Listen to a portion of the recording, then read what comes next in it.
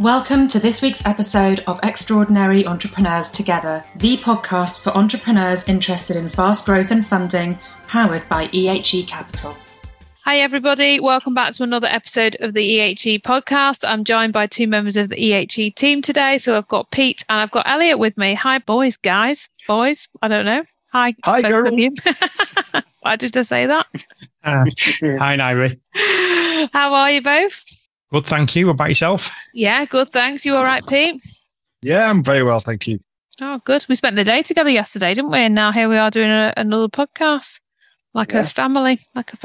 So I'm looking forward to this one today because it's something we've talked about as a team quite a lot, but we're going to unpick some of the awkward or perhaps uncomfortable questions that you two tend to ask founders quite early on in the process. And the reason we wanted to talk about this today is obviously we do ask some quite blunt questions that perhaps people aren't expecting, but there is a reason for that. So we thought this might help prepare entrepreneurs as they go on their funding journey to understand a little bit more about why these questions are being asked. And it's not just that we're difficult or awkward or being nosy. So without spoiling any of it, perhaps Pete, would you like to kick off? One of the things we talk about quite a lot is understanding how much money has been invested in the business so far by the entrepreneur. And obviously you're the one that tends to kind of unpick some of that, aren't you? So it might be useful if maybe you could share a little bit about what you ask and what you're looking for in this. Yeah, and just to add a little bit more context, what we do at EHE is we bring all these questions right to the start of the process.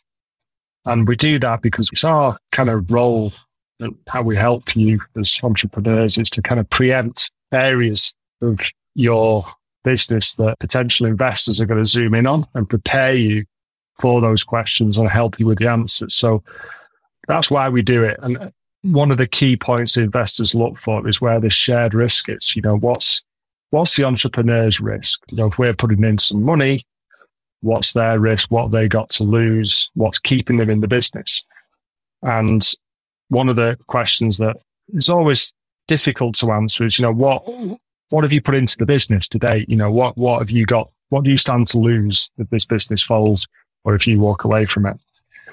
And sometimes that is pure sweat. They've left their very high paid job in the city and they've set the startup up and they haven't pulled a salary for 3 years, which is great and fine. And that does constitute some risk, but investors want to see a financial risk. They want to see money be put into this business. So they want to see that the entrepreneur, the founders have put their own money in, whether it be friends and family, their own money, their own savings, but they want to see that in the figures and they want to know that they've got that to lose if they walk away.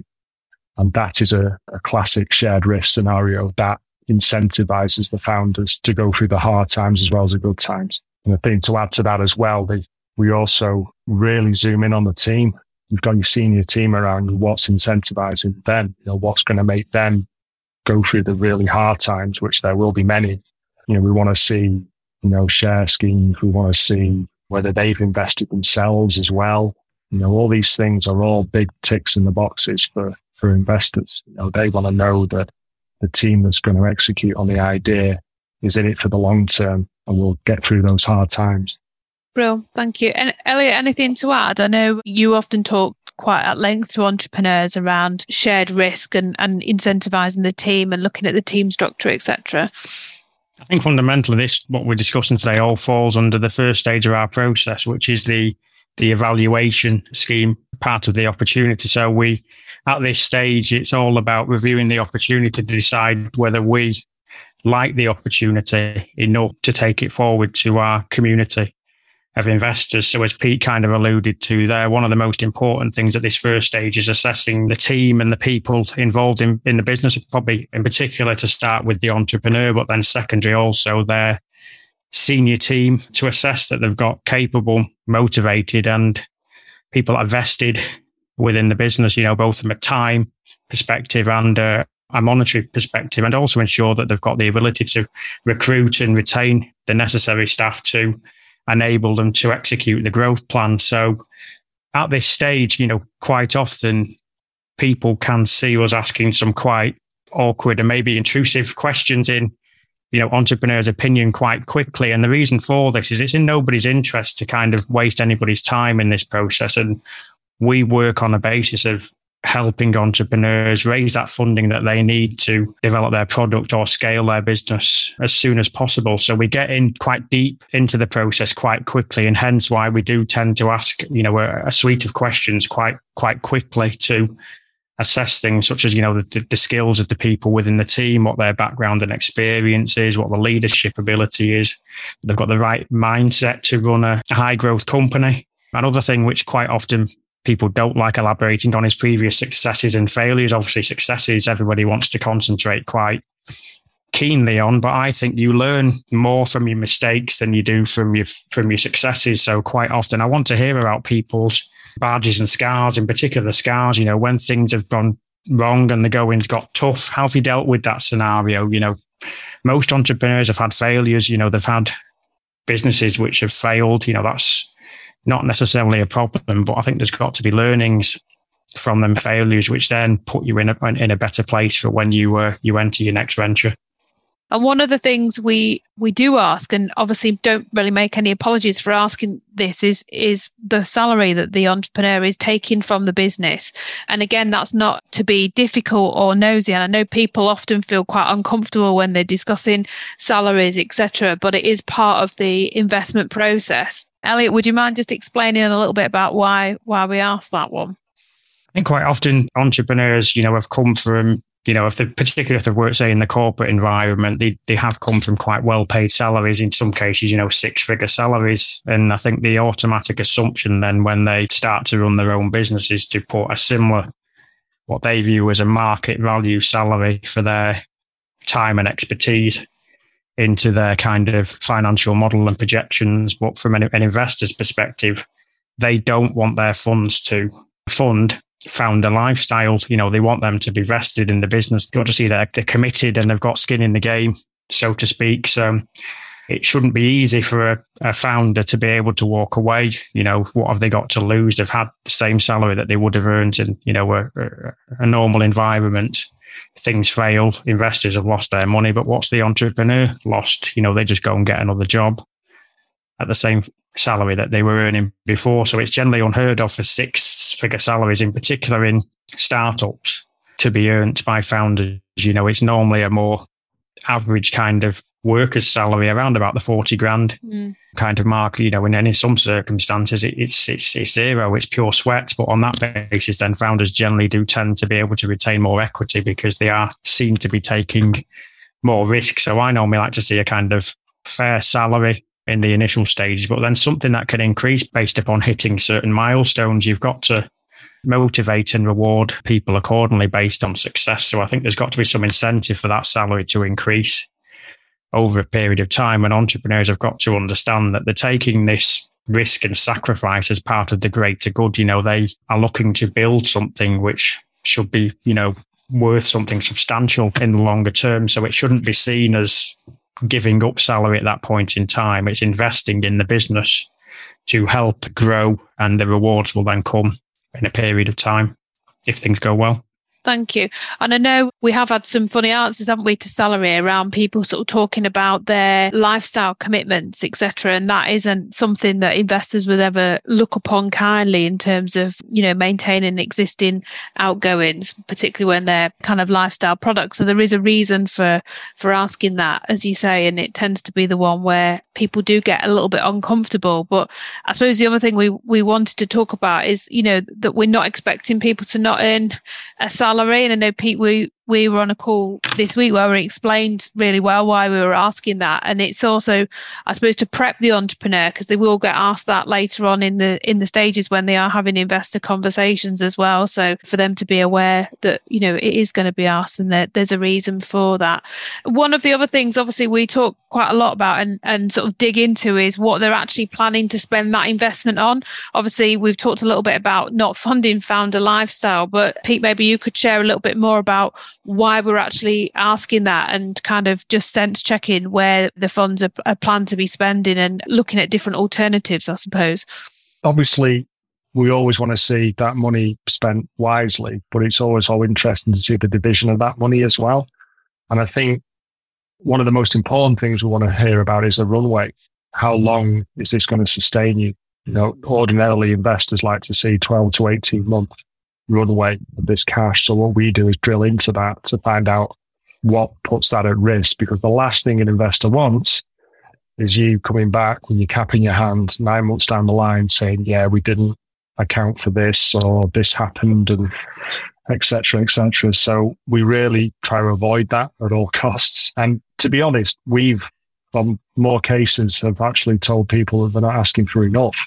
I think a lot of entrepreneurs try and keep it to a bare minimum, and they remove any wiggle room out of the models and, get it really tight, which again can ring an alarm bell for an investor.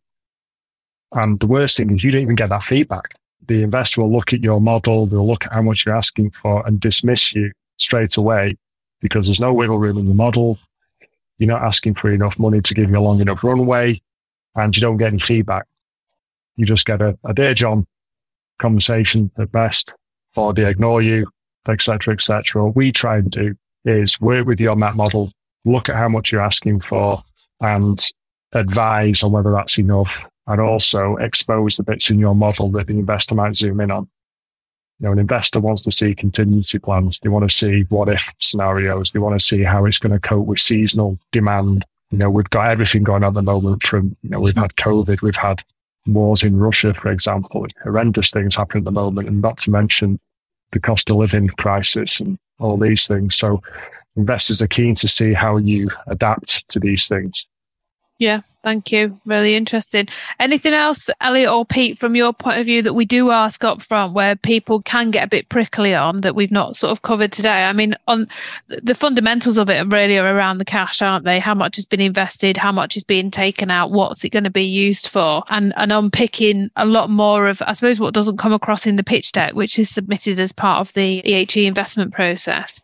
I think there's another thing which can be quite a touchy subject, and I think we have covered this off in another podcast, which is about the valuation of a business. And this is something that does lean quite on from the kind of salary side of things. And that's, how have you valued your business, and how do you kind of justify that valuation? Quite often you do see a number of businesses which, in my opinion, would be kind of overvalued where it's at that point in time, but founders have put their blood, sweat and tears into the business up to that point in time. And obviously it's extremely important to them, and investors obviously kind of come into it at their point in time and quite often do very much see it from their own point of view and from their own risk point of view. Whereas founders are obviously thinking, I've got it to this stage. It's taken me 2-3 years I've put salary sacrifice in, I've remortgaged my house, and, it's a balancing act of, kind of being respectful to that, but also ensuring that all parties kind of understand that there is a level of risk, and it's got to be balanced between entrepreneurs and investors so that they're sharing the risk, but obviously sharing the reward as well. And that's another thing that's got to be fair. The terms of any investment have got to be fair and give the right potential returns for management, investors, and key personnel. Well, thank you. And just to kind of summarize, I know you both touched on it at the beginning, but part of our process, and EHE does stand for Entrepreneurs Helping Entrepreneurs, is genuinely helping them through this investment process. So not walking an entrepreneur all the way through the investment process to get in front of investors and find that there's some really awkward questions that they haven't been prepared for or don't know how to answer. So we are very much about getting those elephants on the table, I suppose, up front. And it is always with the best of intentions and to support the entrepreneur. But hopefully after listening to this podcast, so people can understand a little bit more about why we're asking for it. And we do provide advice and guidance on, ways of answering that and things to look at. And we have had quite a few founders that I know you've both spoken to that have gone away and made some changes to the way the business is structured, or re-looked at the salary, or, the investment options and things like that as well. So it has been hugely helpful, I know, to the ones that you have spoken to. So thank you both very much. That was really interesting. Hopefully people will find it interesting and help them get prepared for those conversations, whether that's with us or other investors. So I will say goodbye. Don't forget, we have all of the other links to the podcast in the description box below. And obviously, if you do want to submit your pitch deck and tell us a bit more about your business, you can do that on the EHE website, and we'll include the link in the description today. Thanks, Elliot. Thank you, Pete. Thank you for listening to this episode of Extraordinary Entrepreneurs Together. Visit the EHE Capital website, ehe.capital, for further insights and to join the EHE community.